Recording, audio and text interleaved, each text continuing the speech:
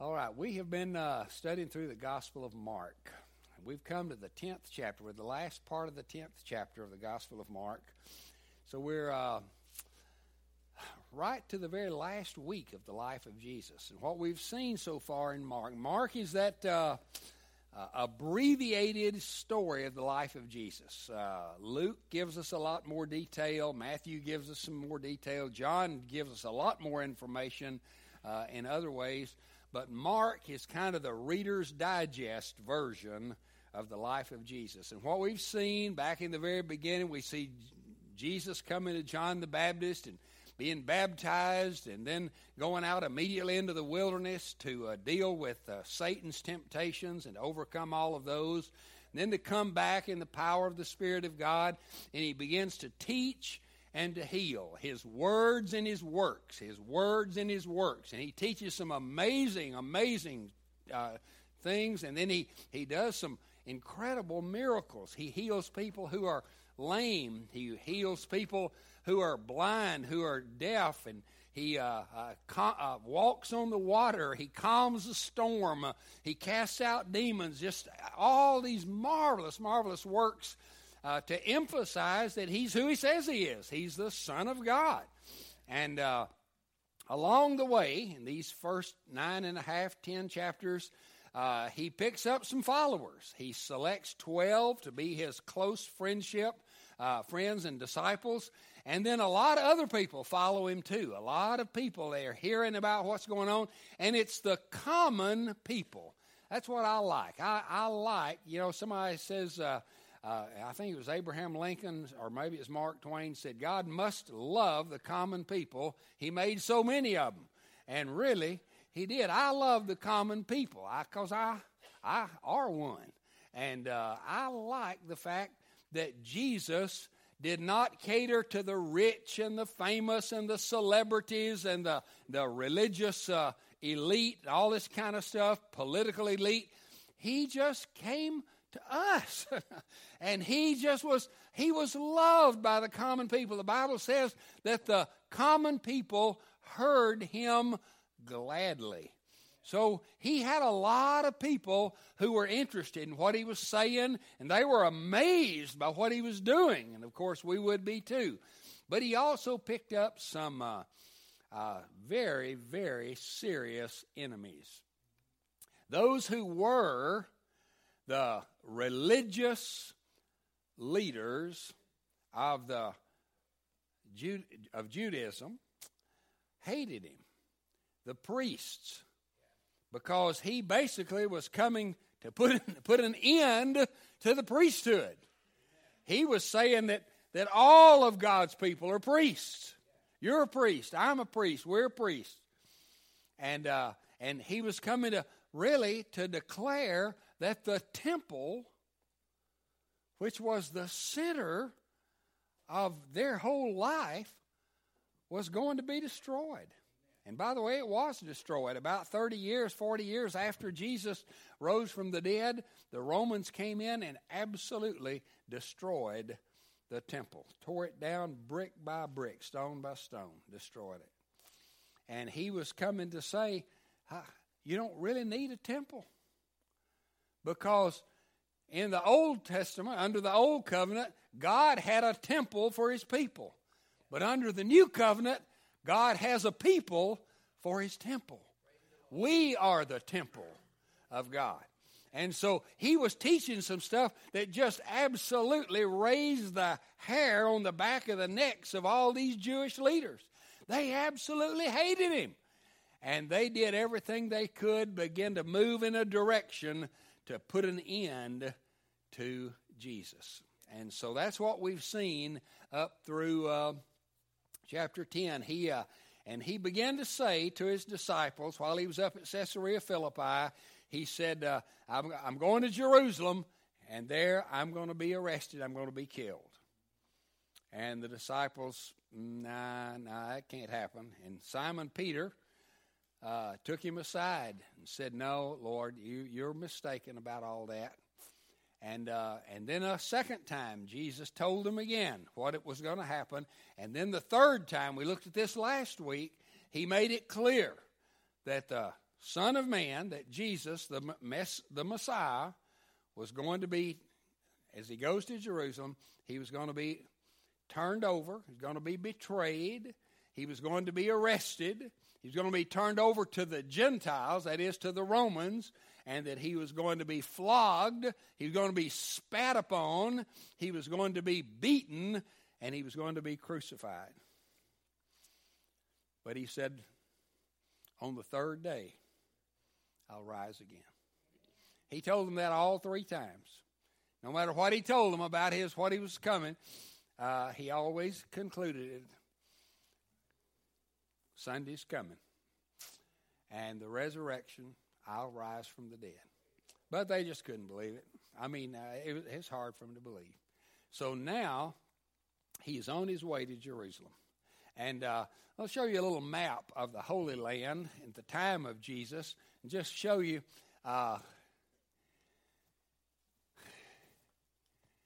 Jesus, by the way, Jerusalem, right here, this is the capital city. By the way, it's up on top of a high mountain. So any time in the Bible it talks about people going to Jerusalem, it always said they went up to Jerusalem. And if they were in the north, they went up to Jerusalem. If they were in the south, they went up to Jerusalem. If they were the east or the west, they went up to Jerusalem because Jerusalem was up. It was up on the high mountain. And so Jesus has been up in Galilee, up in the very top part up there, and he's crossed the Jordan River. He's come down through the area of Perea, and then he comes and he crosses the river and comes to Jericho. Now, when we go to Israel sometime, if we were to land our airplane in Jordan, over in Amman, Jordan, and then went into Israel, you would cross the river at Jericho. You would cross the river. You'd come across right in here. You'd cross the Allenby Bridge, and that's where they almost took my wife's Twix bars away from her. A lot of people, when they go on a trip, they carry lots of important stuff. She carried a whole suitcase full of Twix bars. And I thought they were going to confiscate them there at the Allenby Bridge, but we made it across with them. And you come across the river, and the very first town that you come to is Jericho. Now, old Jericho, the Old Testament Jericho, is actually closer to the river. And when you go there, of course, that city was destroyed. And said it would never be rebuilt. You remember that from the Old Testament. But then they did rebuild Jericho, but it was on another location, closer to, it was a little bit further inland. So this is where Jesus is when this story takes place. Now, Jericho, it'd be fun to just tell you a whole lot of information about Jericho, but I'm not going to do that. I'll just tell you this, that it's considered to be the oldest city on earth. If you read about Jericho, they'll say it is the oldest city on earth. I don't know how they come to that, but it's certainly one of the oldest. It's been around a long time. And it was destroyed. The original city was destroyed when the walls came tumbling down. Joshua fit the battle of Jericho, and the walls coming tumbling down. Y'all want to sing that? No, we won't, right? But and then Jericho was also the place where little short Zacchaeus lived, and that was when he came to know the Lord. But this story, this is in the last week of the life of Jesus. I mean, about 9 days before he's going to be crucified, and he's on his way up to Jerusalem. That's where he's headed, to have happen to him what he's told all these people is going to happen. And he comes to Jericho, and as he is leaving Jericho, in fact, now let's look at the text in Mark chapter 10, verse 46 through 52. By the way, this is the last miracle healing miracle that Jesus is going to perform, unless you count the healing the ear of the high priest servant that was cut off. I guess that's I'd consider that a miracle. But this is the last healing of a disease or something like that before Jesus gets to Jerusalem. And they came to Jericho. And as he was leaving Jericho with his disciples and a great crowd. By the way, Jericho was a place where thousands of priests lived.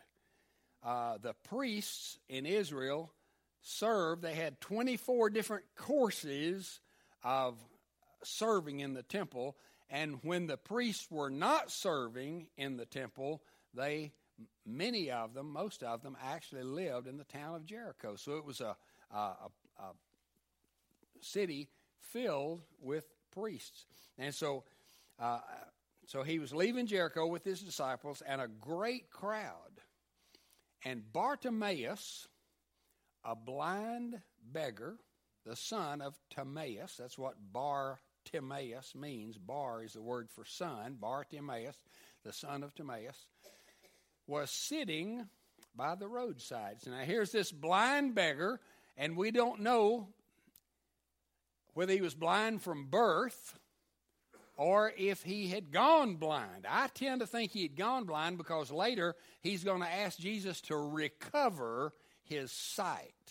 So that would make me think that he had been able to see at one time, and then due to a disease or maybe an accident or something, he had lost his eyesight. And I tell you, when in ancient Israel, when you lost the ability to work and make a living, there was no Social Security, there was no SSI, there was no any kind of government assistance, and you just had to beg. You had to depend upon the goodness and generosity and compassion of other people. And this blind Bartimaeus sits by the roadside day after day after day with his little cup or plate or something, and just as he hears people coming by, he's pleading, alms, please, can you help a blind beggar? And there were probably some people who gave him a little something every week or every day, and there were others who would pass by and perhaps give him something from time to time. And that's the way he lived. When he went to bed at night, all he saw was blackness. And when he woke up the next morning, all he saw was blackness. And at noontime, when the sun was at its brightest, all he saw was blackness. And he lived his life in blindness and in darkness. And so he's sitting by the roadside, and when he heard that it was Jesus of Nazareth, and by the way, he had heard of Jesus of Nazareth. Everybody had heard of Jesus of Nazareth. And they had heard about the marvelous things he was doing, the great things he was teaching. They had heard about the people that were following him and the people who hated him. And so when he heard that it was Jesus of Nazareth, he began to cry out. And the Greek word there for cry out is the word that means to scream at his loudest voice. I mean, he's not just saying, help over here. He's saying, Jesus, Son of David. Wow. And he said, it's rough on my throat. He said, have mercy on me. And he's screaming at the top of his lungs. And many rebuked him. They're saying, shh, hush, man. Telling him to be silent. But he screamed even louder. And I'm not going to do that. But he just screamed at the top of his voice, even louder. And they're trying to get him to be quiet. And he's screaming, Son of David. And Son of David is a messianic term. It's a term that indicates that Bartimaeus believed that Jesus was the descendant of David who would actually sit on the messianic throne. He believed in Jesus as the Messiah. And so he screamed, "Have mercy on me." And Jesus stopped and said, "Call him." And they called the blind man, saying to him, "Take heart, get up. He's calling you." Isn't that wonderful? Jesus calls Bartimaeus and says, "Come to me." And throwing off his cloak, he sprang up. I mean, try to picture this. This guy's sitting there by the roadside begging, got covered up with a coat, and he throws that coat off, and he jumps up, and he came to Jesus. Obviously, somebody probably had to lead him, or maybe he just followed the sound of the crowd, that he came to Jesus, and Jesus said to him, "What do you want me to do for you?" That's an interesting question. What do you want me to do for you? And the blind man said to him, "Rabbi, let me recover my sight. I want to see. I used to be able to see. I've lost the ability to see. Please, let me recover my sight." And Jesus said to him, "Go your way. Your faith has made you well." And immediately he recovered his sight, and he followed Jesus on the way. That's just a great account, isn't it? I don't know that I have to preach much on that, do you? That's maybe say, "No, you can quit now." Okay, well, I'm not going to quite quit. But here, Bartimaeus, this blind beggar, acknowledges Jesus as the Messiah, and he cries out for mercy. Now, I'm telling you what, I see myself in this story. There was a time when I was blind, not physically blind, but I was spiritually blind. There was a time when I was without the ability to see the glories of God, without the ability to see the grace of God. I was blind in my sin. And the Spirit of God brought me to a place where I realized that I was in a pitiful condition, and a helpless condition, and really a hopeless condition. And I remember very well the night that I cried out, "Jesus, have mercy on me. I need some help.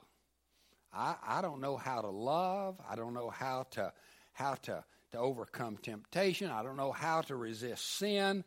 And I don't know how to have peace in my heart. Lord Jesus, have mercy. Have mercy on me." And he did. That very night, he did. He opened my eyes, and he gave me new life. He raised me from the dead, and he gave me his kind of life. This man refused to be silenced. You know, there's a lot of voices in our world today that tell us not to call on God for help. There are a lot of voices, some of them from the inside, many of them from the outside, tell us that, you can do it. You don't need God's help. The truth is we do. And to Bartimaeus' credit, he realized that apart from Jesus doing something for him, he was destined to live the rest of his life as a blind beggar. And he says, "Have mercy on me." He refused to be silenced. And then Jesus said, "Call him. Bring him to me." Do you know that there is in theology a thing called the effectual call of God? It is that every person who is a Christian, at some point in time, Jesus called them. God called them. The Bible says nobody can come to Jesus unless the Spirit calls him, draws him. And if you're saved, if you're a Christian, there was a day, there was a time, you may not even remember it, may not have realized it was happening in this way, but there was a time in which God's Holy Spirit called you and said, come to Jesus. And he enabled you to come, and he wrought faith within your heart, and you came. It's just like when Lazarus was in the grave, when he was in the tomb. All of his family had given up any hope. They had even said, Jesus, if you'd have just gotten here on time, you could have healed him. But there's no hope for him now. And Jesus said, where have you laid him? And they said, oh, he's out here in the tomb. He said, take me to him. They went out there, and he said, now roll the stone away. And they protested. Well, Lord, it's been 4 days. By now, his body's begun to decompose. The smell will be terrible. He's already rotting. He stinks. And Jesus said, roll the stone away. And the Bible says they rolled the stone away. And I love this. It said, and Jesus said, Lazarus, come forth. That's what you call being called. He called him by name. Somebody said that the reason he said Lazarus come forth, because if he'd have just said come forth, all the dead folks in the whole county would have got up. I don't know about that, but I do know that he called him by name. Lazarus, come forth. And everybody stands there looking at Jesus, and they must have thought, he's lost his mind.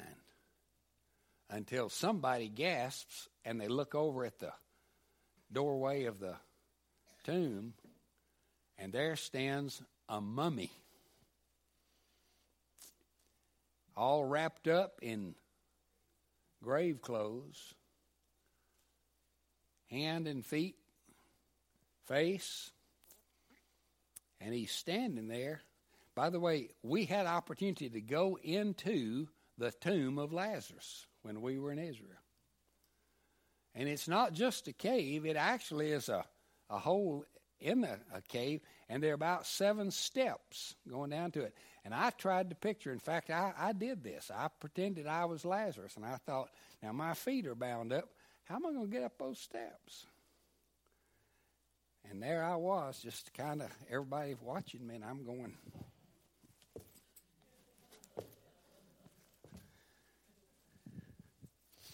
And Lazarus was just hopping up those steps till he gets to the cave entrance. Mary and Martha and all the other people standing there pass out or took off running. I don't know, what would you have done? And then Jesus, now unwrap him. Take off all those old stinky grave clothes and let him go. And they did. Now, I see that as a picture of salvation. We're dead. Jesus calls us. We come out. Lazarus was alive, but he was still bound up. And you know, when somebody gets saved in our churches, they still maybe have a lot of grave clothes on them, but they're as alive as they'll ever be spiritually. And our job as the church is to help unwrap all the grave clothes, get them free, help them understand what it means to be alive and able. Okay? So he called him. And then Jesus said, what do you want? What do you want me to do for you? Now, I used to read that and think, well, Jesus, that was kind of a silly question. But it really wasn't a silly question. He could have said, Jesus, I need a seeing eye dog. Or could I get a cane? I guess Jesus wanted to know, what is it you really want? And by the way, Steve Lawson, a favorite preacher of mine, said, really, Bartimaeus gave the wrong answer. Said what he should have said was, Jesus, what I want more than anything else is to have all my sins forgiven and to have eternal life. I don't know whether Steve Lawson's right there or not, because apparently Jesus knew that this was in the heart of Bartimaeus, even if he didn't say that. But he said, the immediate need that I have, Jesus, I want to be able to see again. I want to recover my sight. So he made a specific request, and then Jesus, seeing the faith in Bartimaeus. It wasn't even the request. It was the fact that Bartimaeus truly believed that Jesus could give him his sight. Because Jesus said to him, your faith has made you well. Your faith. Because you believed in me as the Messiah, and Isaiah had said that Messiah would do just what Jesus was going to do the next week, would suffer and die and rise from the dead. Because of your faith, you're healed. And he gave him his sight. And then it says that Bartimaeus, he didn't go home. He didn't go off and tell other people. I often wonder, what about his family? Surely he'd want to let them know he could see now. But it just says he followed Jesus. He recovered his sight, and he said, Jesus, wherever you're going, I'm going. Wherever you lead, I'll follow. Word will get back to my family and my friends that I can see now. But I'm going to stay close to you. And as far as we know, he was with Jesus right up until the very end. And he may have been even at the cross, because there were some who followed Jesus all the way to the cross, even though his disciples didn't, most of them. It may be that Bartimaeus was right there. The application I make of all this is that this is a very, very practical story, a very applicable story. All of us have certain needs in our life, spiritual needs for sure. And Jesus says to us, what do you want? What do you want me to do for you? And really, I think Steve Lawson is right. Our greatest need is not physical. If Jesus were to come to you today, right now, and say, what do you want me to do for you? What would you say? Would you say, well, Jesus, I really need a job? That's important. Would you say, Jesus, I really need a car. My car is just about on its last leg. Or would you say, Jesus, I need one of my kids are sick, and I want them to get well. I don't know what you'd say, but I'll tell you what we ought to say is, Jesus, what I need more than anything in the world is a better sense of union with you, to know you better, to follow you more closely. And I tell you, that request Jesus will never turn down if you believe. Any questions, comments? Can you think of other application to make in your life for this story? Such a beautiful story. This man who was helpless and practically hopeless. Oh, he could have eked out an existence for a while, but he couldn't recover his sight. And we can manage to muddle through in life, but we can't have abundant life apart from Jesus. But here's the wonderful thing: to all those who will call upon him, all those that will call to him and depend upon him and trust in him, he said, I will answer. I will give you what you really need. Well, let's pray. Heavenly Father, thank you for this beautiful and true story of a blind beggar who found mercy and healing and salvation by faith in the Lord Jesus Christ.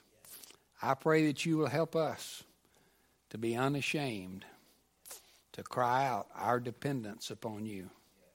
Help us to be willing to come quickly as you call us. And then help us, Father, to follow, to go where you lead us. And be able to say, wherever he leads, I'll go. In Jesus' name, amen.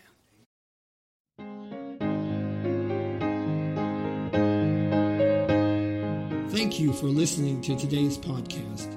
We invite you to like us on Facebook or visit our website, www.bearcreekbaptist.org. If you're not a member of another church, we would like to invite you to join us in person and get to know us, and let us get to know you.